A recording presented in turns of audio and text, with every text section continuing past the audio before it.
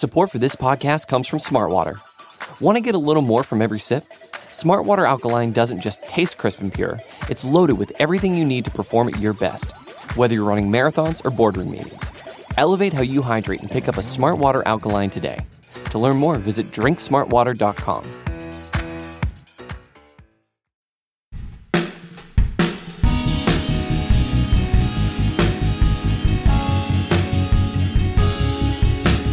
So if you've heard one thing about the legacy of the 2011 Arab Spring, it's probably that Tunisia is the only success story.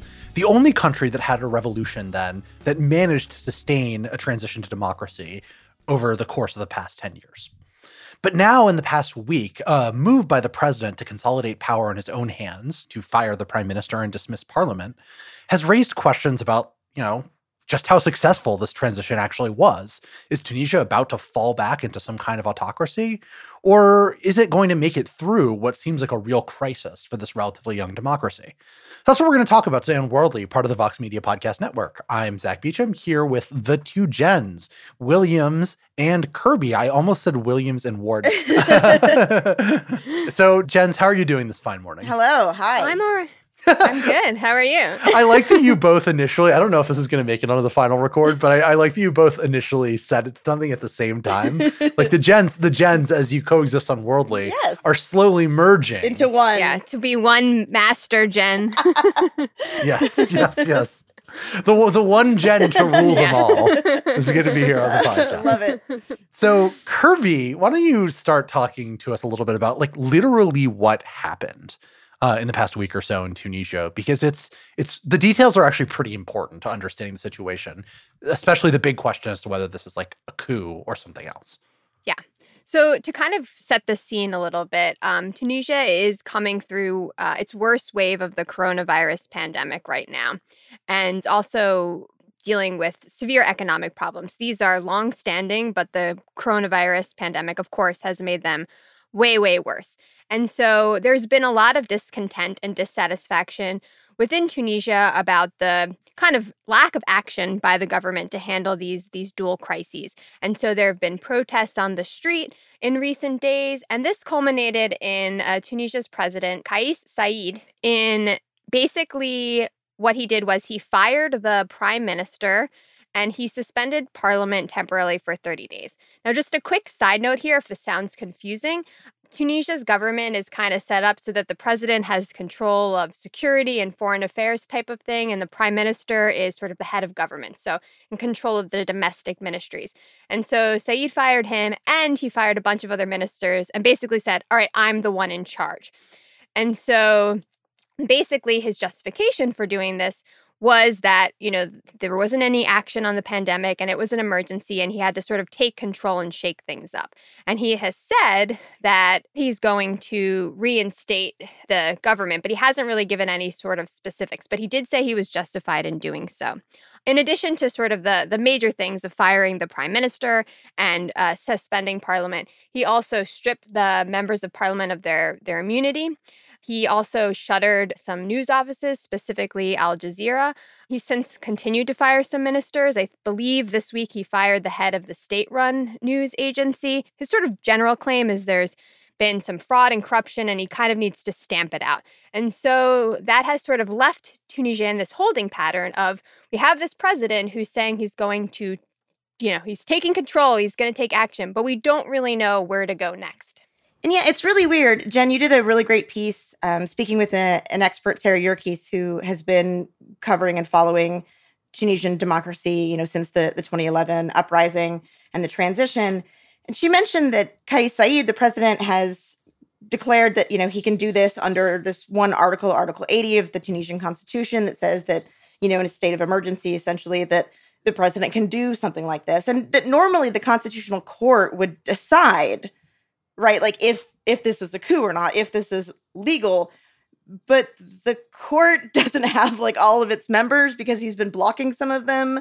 And so the court isn't even functional right now. Is that right? Yeah, that's correct. So essentially the constitutional court, what would be the equivalent of the Supreme Court that would decide whether these actions were legitimate or not, isn't in place to actually make that decision, which is, I think, a downside of having a pretty new democracy when you don't have all of your institutions in place.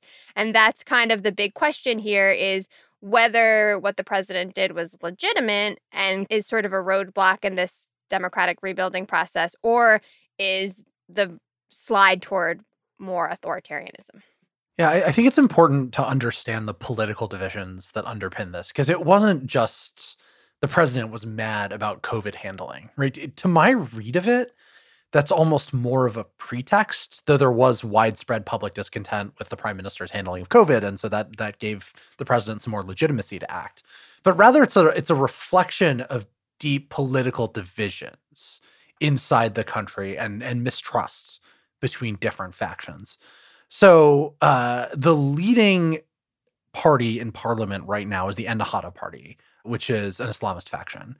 And they've been the most popular. Again, we're talking pluralities, not majorities. There are lots of different parties, but they've been the most popular party in Tunisia since the revolution. And this is a pretty typical pattern in post-revolution Arab states, because the Islamist parties tend to be more organized than other ones and have a stronger and easier to appeal to base, at least immediately after the transition. So they do pretty well. You saw this in Egypt too, right after the revolution in 2011 that ended pretty quickly. And the president, by contrast, is quite skeptical of Islamism and is more of a secularist and fits with Tunisia's general national self-interest somewhat anomalously as a secular country, right? As one that doesn't have much of a place for Islam in public life. And so while Ennahda is a very moderate Islamist party, right, and they've shown, at least for the past 10 years, evidence that they've been willing to abide by the rules of democratic politics and not use democracy as a means for destroying itself, right, and turning the state into an Islamist authoritarian government a la Iran, the president is still suspicious of the Islamist presence in parliament. So it's easy to read this, at least to me, as a kind of hardline secularist statement that they've gotten kind of tired of the presence of Islamists in Tunisia's government. That's not the only factor, obviously, but I think it's a really important one to understanding what's going on. Yeah, Zach, I think that's right. And it's also important to note that just recently, there's kind of an announcement about this investigation into potential corruption and allegations against Ennahda and another party. Oh, you're just going to show me up by pronouncing the Arabic properly. I was going to stop and tell you how to do it. But then I was like, you don't need to do that. It's okay. That's close enough. And sorry. I tried. Okay. It's okay. I can do Hebrew words. I can do Spanish words. It's fine. Arabic is not a language I've studied. We speak different languages. It's fine. It's Ennahda. The ha sound is just friendly Arabic lesson for the day.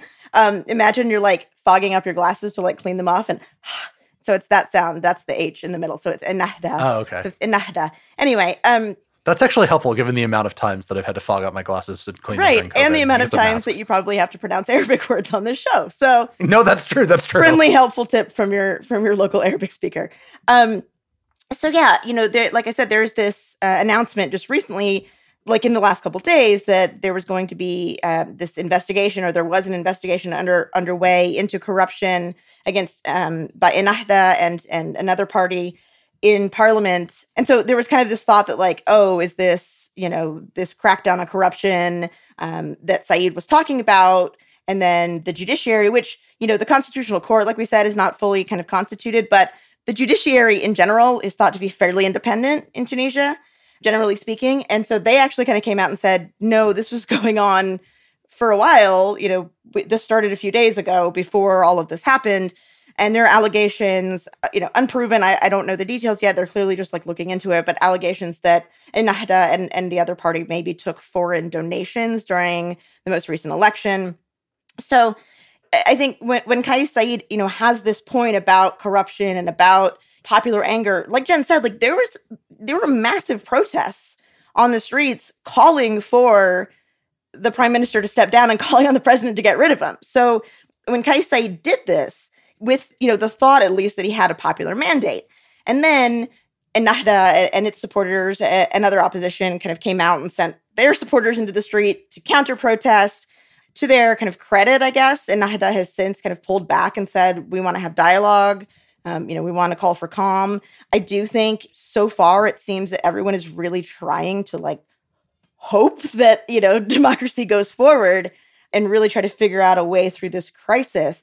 But I think what's really interesting, and Jen, I'd love for you to talk more about this, because this is, something that came up in your interview, that people in Tunisia, many people, especially the supporters of the president, are maybe not super 100% sold on democracy as like the end all be all answer, the absolute thing worth fighting for, and are maybe more interested in, understandably, like having a government that's functional and that provides economic opportunity and healthcare and deals with COVID. You want to talk more about that?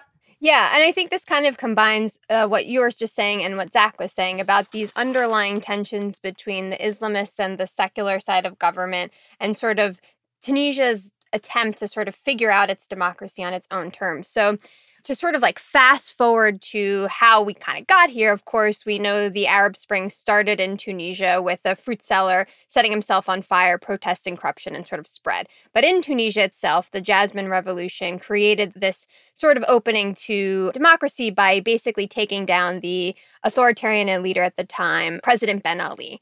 And so, as Zach had said, Tunisia had really prided itself, despite maybe having a authoritarian government, on sort of this secular type of government that even though people in Tunisia identified as Muslim, it wasn't part of the government. And in the kind of transition to democracy, that changed with the Ennahda party and others sort of taking a role in government that they necessarily had before. So this tension is very much still existing. So that's sort of one there. And so with that tension, you've had increased polarization between those who really want to see a secular government and all the kind of scales on that, and those who want to see a more role for the Islamists in government. So as Zach said, Ennahda is more of a moderate party, but now you also have more extreme groups kind of coming on the other side who want to see an even greater role for political Islam.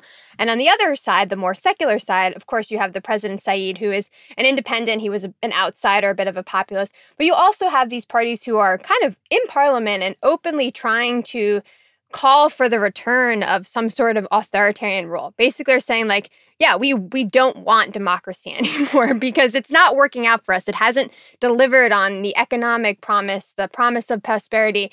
And it's sort of, kind of arguing that democracy is failing. The system of government in place is failing. And that is sort of the underpinnings of some of these protests and why you've seen people who are cheering the president, because they want someone to act and take control.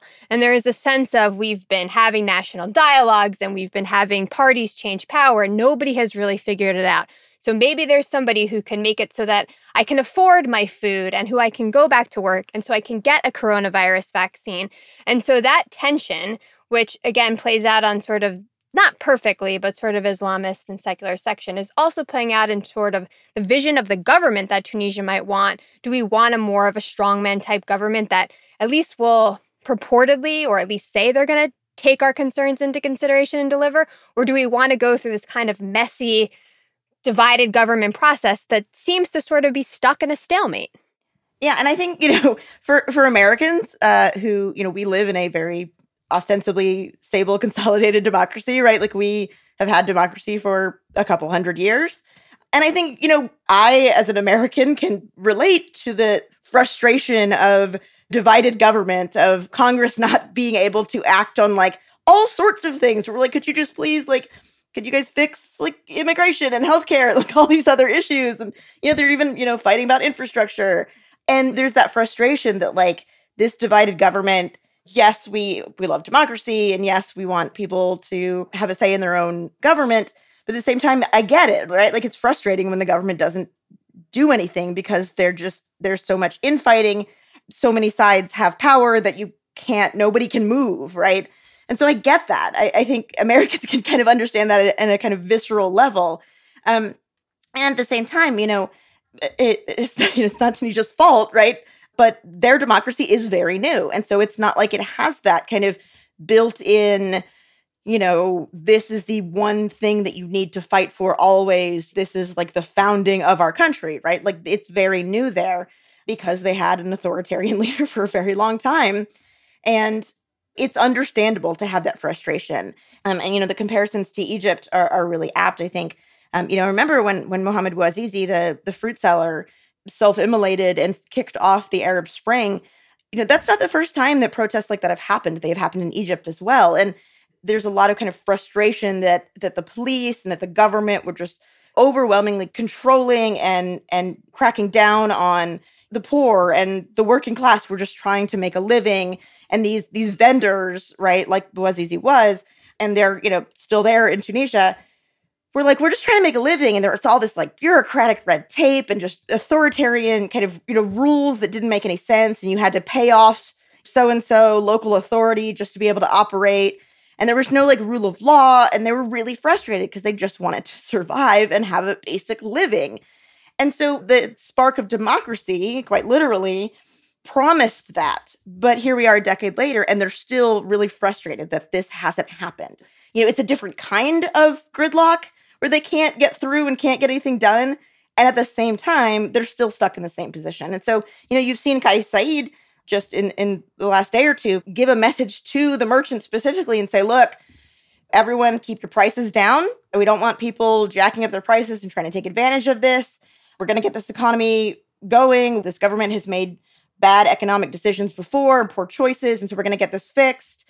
So he's, very clearly trying to at least show, whether he's genuine or not, show that he is trying to address these very specific kind of economic issues that people are really angry about. I mean, obviously the acute circumstances of the coronavirus make this a lot worse, right? Like when you have not only not particularly advanced vaccination campaign, but the widespread immiseration associated globally with a pandemic, you're going to have a lot more people, at least in theory, questioning the nature of the government. And it's, if you have these longstanding grievances about poor economic performance or limited or not as good as promised economic performance, then yeah, I can see why that would lead you to start thinking like maybe this whole political model has been a mistake.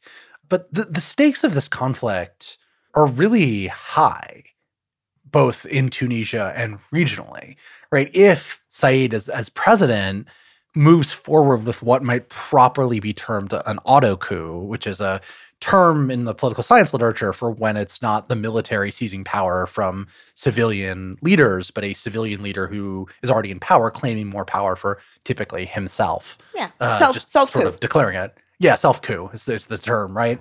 If that's really what's happening here, and it's not yet clear that it is, but it certainly could be. If that's what's happening here, then, it's the end of Tunisian democracy if he does stand himself up as the dictator, right? That's what we're talking about here.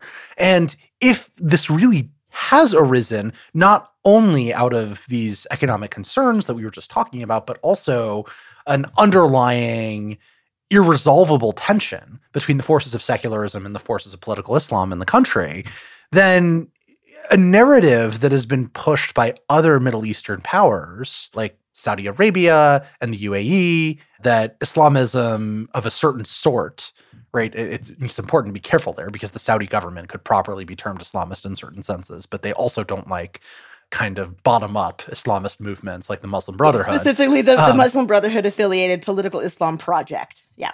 Right.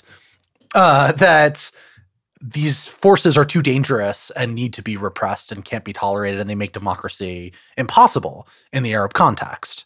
And then you've got the sort of flip side narrative, which has been pushed by Qatar in part, that these groups are really important and vital and that these other guys are going after them. There's a real split inside the sort of Gulf monarchy world on the question of how to think about the Muslim Brotherhood. And this could end up being a vindication for the Saudi UAE line, which would not be great for the prospects of democracy, like region-wide. And so what happens in Tunisia doesn't just stay in Tunisia, right? The significance for the broader region. There's a good piece by Hussein Ibish in Bloomberg about this that is worth reading, but it's a really, really, really important region-wide struggle. Yeah, I just want to kind of elaborate on that a little bit because I agree. There have long been, for literal centuries, conversations about the role of Islam in politics, and in more recent eras, specifically the role of Islam in democracy. And can there be a way to merge the two and to have, an Islamist democracy that still operates under the principles, or Islamic values, but still holds to the cornerstones of democratic principles, lower D democratic liberal principles. And like you were saying, like this was a big test. We had in Egypt, the Muslim Brotherhood candidate was elected and then failed to turn around Egypt's economy very quickly and failed to kind of get the security situation post-revolution under control. And the current leader, Sisi, came in and did a coup, and he's in power and has been in power ever since. So it was like this 1 year that this Islamist party had a chance to kind of maybe try to govern. And Ennahda has had a much longer kind of chance. And it was very much seen as a test of like, how would an Islamist party that is, they have since distanced themselves from the Muslim Brotherhood kind of broader organization, but much of their political project and outlook is still very much based on, the long history and kind of understanding of the Muslim Brotherhood project of what political Islam looks like in terms of, social services and, specific kind of ways that Islam is kind of integrated into government structures. And they were lauded. Rashid Ghannouchi, the head of the party, was lauded for when they lost power for like stepping aside and saying, okay, we'll follow democratic principles. And that was like a huge deal. And a lot of people around the world were watching. They were like, oh, cool. Like, yeah, this Islamist party is like part of this functioning democracy. Like that's rad. Like, it's nice to see that. And so, like you said, like the challenge here is that if this ends up being the death knell of democracy, and if the Muslim Brotherhood affiliated party, if Ennahda and other Islamists are pushed out of power, then again you're going to kind of see this really broader frustration that also kind of bred more extremist parties on the fringes saying, look, these authoritarian leaders are these secularists are against Islam and they won't let us even try to govern, so maybe we need to take tougher action. And to be fair, like Ennahda, like they were thrown in jail and imprisoned and tortured under Ben Ali. So just like the Muslim Brotherhood affiliated parties were across the Arab world. So it's a really big test, not just for democracy, but for political Islam as a feature of a modern democratic state in the Arab world. So it's really, really important to see where this goes.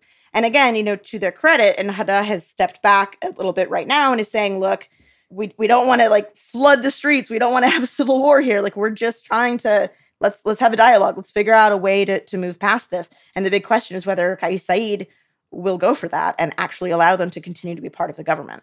I think that's the big question right now, because to flatten the narrative and say, the Arab Spring happened and then this democracy emerged and everything's been smooth sailing since then until now would be completely false. It has been like a complete ping-ponging of the Tunisian democratic experiment being on the brink and being pulled back.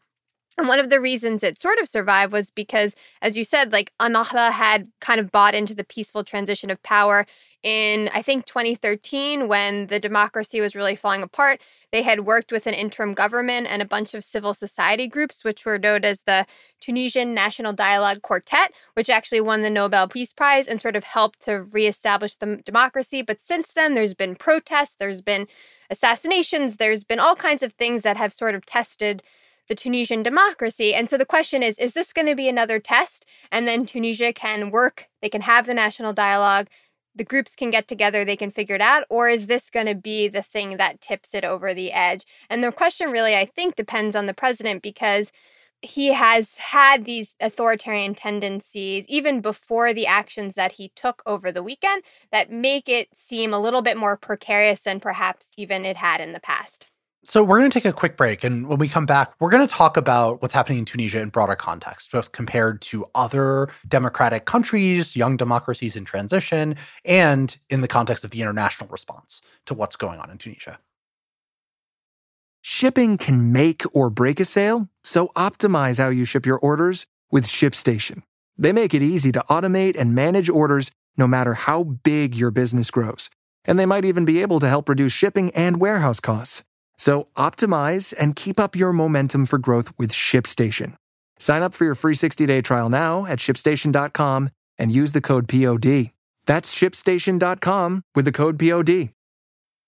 And we are back. I hope you enjoyed my dulcet advertising tones, worldly listeners. But we're talking in our actual episode about what's going on in Tunisia and the recent move by the president to consolidate power in his own hands at the expense of parliament.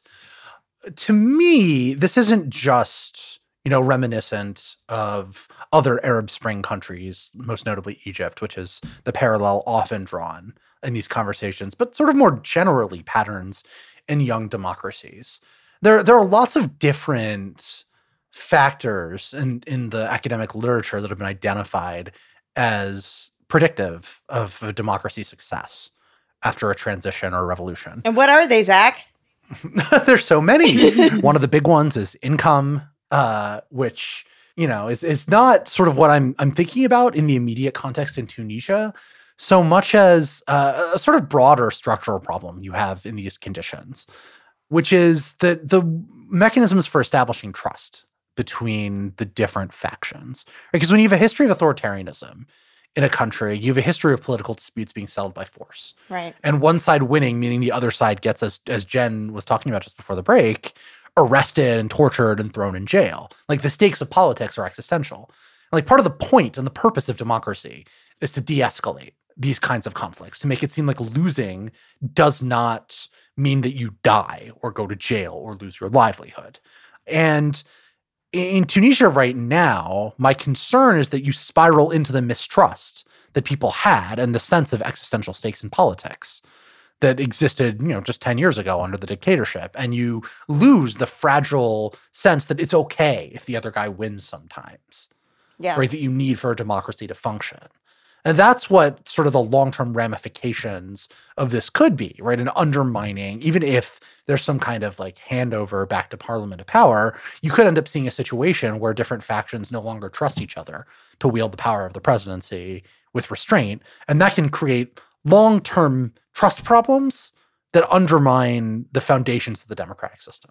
Right? This is not an uncommon phenomenon. Yeah, absolutely. I think the issue of you have to make it be okay with the other party, the other side, or another side in a multi-party democracy like Tunisia's is being in power sometimes. And that also, kind of on the flip side, requires the person or party in power to agree to hand over said power when it's time to give it up, or to resist the urge, especially when you've been in an authoritarian system for so long, to resist the urge to go, well, that last guy had a pretty sweet gig, amassing all this power and money and all of that.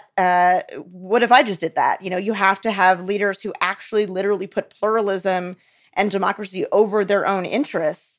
And that can be difficult especially for, people who have been in the political system for a long time and who kind of have seen that system, and that's how politics works in this system, right? Is you just amass power, and that's how it goes.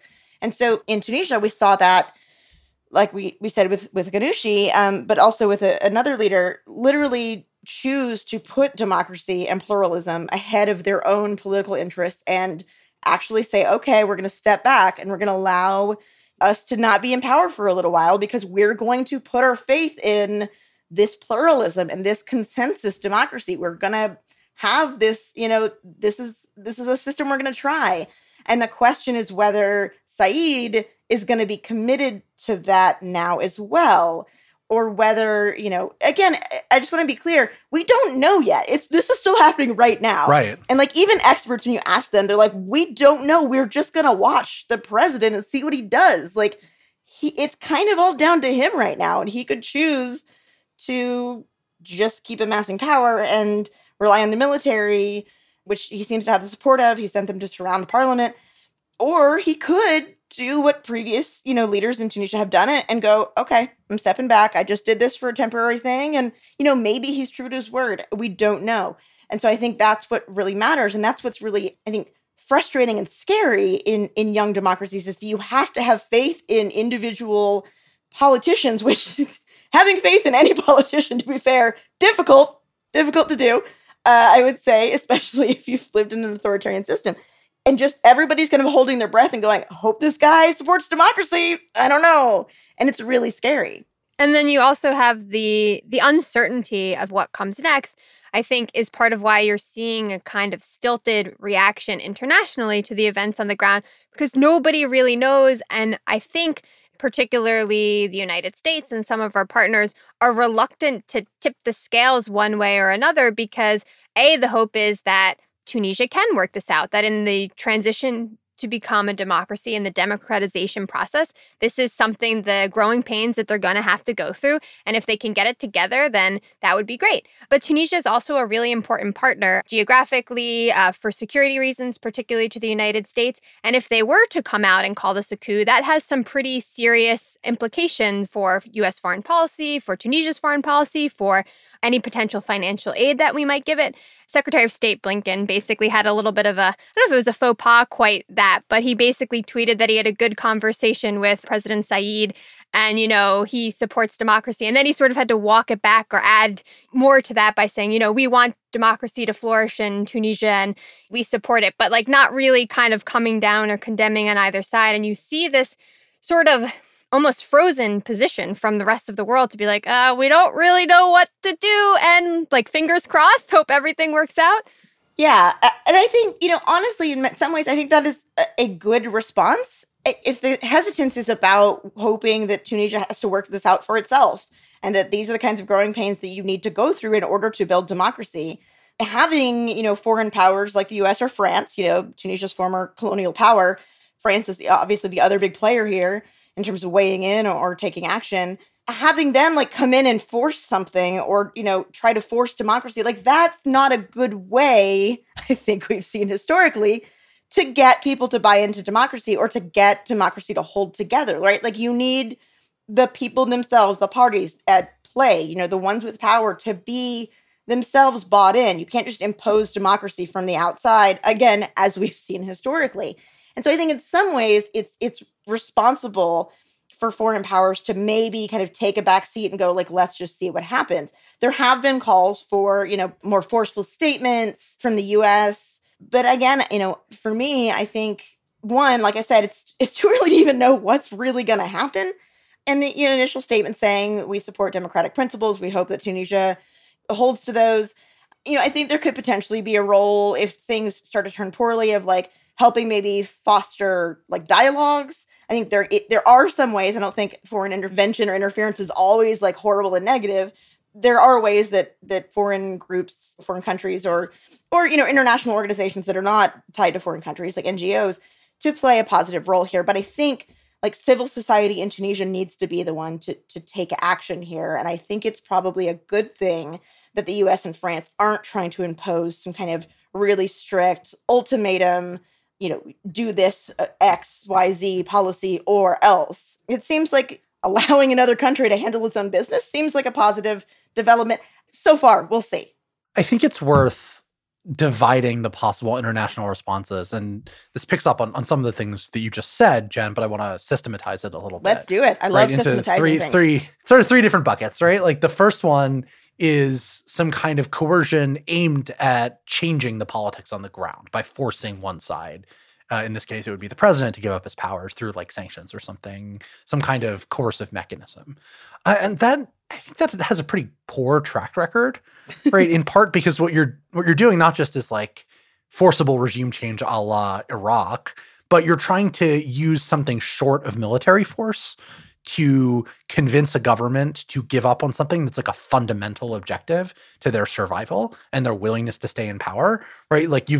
The US has been spectacularly unsuccessful at trying to sanction Iran into giving up on being an Islamic republic, right? It's it's not going to work. Good luck because with the that. incentives, right? The incentives, though that appeared to at times be the aims of US sanction policy. It's debatable as to whether that's what the goal was, but that was in part the thing, right? And so coercing a real major shift when the stakes are so high seems unlikely to me. But then there's sort of a second way to think about coercion and something like sanctions or statements of frustration or anger, something short of sanctions that shows that the West is real mad at you, right? And part of that is that could be used for more limited objectives, right? You want to release somebody from prison or stop a specific act of repression. And that seems more doable. And so does using those as a signaling mechanism, right? Of saying, we don't like this behavior. We do not tolerate it. We do not condone it. And other people in other countries should take note that this will meet with some kind of punishment. I think those have... There's value to using coercive tools along those lines. Whether or not they're called for yet in Tunisia, I think is not clear. Like I'm not willing to say like we need to do X policy to prevent Saeed from doing Y thing, because I'm not clear exactly what the Y thing could be, right? Like what he's going to do next. Right? We've talked about this at length in this podcast. Just to jump in quickly before we get to the C bucket. Yes, the C bucket. C buckets. Just to kind of put a little finer point on it, when I was talking earlier about you want the person in power to be willing to potentially give up power rather than choosing to amass said power and the potential financial windfall that comes from being in power. And I think that's where threats of not sanctions, but withdrawing U.S. financial support and Western financial support, which has been significant in part to encourage democracy. Like, oh, okay, we're going to help you guys. Like, yeah, this is great. Here's some, financial assistance to try to make sure that this thing happens. Threatening to pull that could actually just raise the stakes, like personally for Saeed, of pursuing that path. So I think there are very specific ways that you're right, that could be effective down the line. Anyway, C bucket. Yeah, the last thing I wanted to talk about is a point that you made about the less coercive and more constructive role that international actors can play, which is in fostering dialogue, right? And it's not just getting people to chat. It's helping overcome the problem that I was talking about at the beginning of the segment of a lack of trust between different groups, right? The reason that we do international relations, right, sponsored negotiations, like you have the U.S. brokering talks between Israelis and Palestinians, for example, or UN-led summits or five-party talks in various different circumstances, is that the two principal actors who you're trying to get to come to an agreement don't trust each other enough to negotiate on their own. And if they do, talks will fail, right? They will air irreconcilable grievances, go down rabbit holes that lead to no constructive solution, try to litigate, 500 years of history or whatever, right, depending on the circumstance, right? So you need some kind of international broker who both sides trust to help overcome the deficit in trust between the two sides. And that role is harder to play when you're also trying to coerce one side into doing something. So it makes sense to me that some foreign powers are keeping a sort of wait and see stance, because it may be valuable for them to be able to broker these talks, if that's necessary, between different domestic factions inside Tunisia to get them to be like, look, you all can coexist inside a democratic framework. You can talk about this. I'm not saying we're close to a situation where a conflict that requires international mediation is happening, just that I imagine that this is the kind of thing that people in Paris and Washington are thinking about right now and are taking very seriously as a potential area in which they can assist in preserving and protecting Tunisian democracy. And I think it's as both of you said, I mean, Tunisia has a pretty strong civil society. It got to this point because of its civil society. Right. So we don't necessarily need the United States, which I don't know how its civil society is doing these days, but I don't think it's doing that great. We've seen better days. Yeah, we've seen better days to intercede and say this is how it's done. And I think the wait and see mode can be frustrating because this does not really sit quite right in sort of the larger Biden foreign policy, pro-democracy agenda. Because, president firing people, taking power, it's a little uncomfortable. But at the same time, I do think there is the value in sort of trying to maybe what sounds like a little bit of, I don't want to say platitudes, because obviously we do want to support political dialogue and those are values, but not coming out with a side can feel a little bit uncomfortable in this context. But I think if we look at Tunisia specifically, it makes sense a little bit of why there's been some hesitancy on the part of some foreign powers to get involved. So we're going to leave it there. I want to thank our producer, Sophie Lalonde, for all of her hard work as usual. And, go rate, subscribe, and review Worldly at all of your different podcast spots. I'm not going to list them all. We've really done this a lot of times, folks. Maybe I'll do it again next week. But right now, I'm feeling like I need more coffee, and that's where I'm going to leave you. Have a great week. We will see you again next week, where I will be coming to you from a distinct, undisclosed location in Canada. Different place, but it is still in Canada. Oh, so yeah, that's, by the way, shout out to Worldly Canadian listeners. If any of you want to write in and say hi while I'm here, please do. Talk to you later. Bye. Bye. Do do do do do Testing. do do levels. do do do do do. Levels. That's too high. Levels. Levels. Oh wow. Levels. Worldly. Levels. Actually, mine are they're way too high. Levels. Levels. Levels. Okay. That's better. No, that's too low now. Levels. Levels. Why do we all assume that we talk like gremlins? Too high the levels are. Nope. Levels. And then Jen quietly going, testing. All like politely in the background. Like a reasonable human being. The two of us being just complete freaks of nature shouting into the microphone. Oh, well.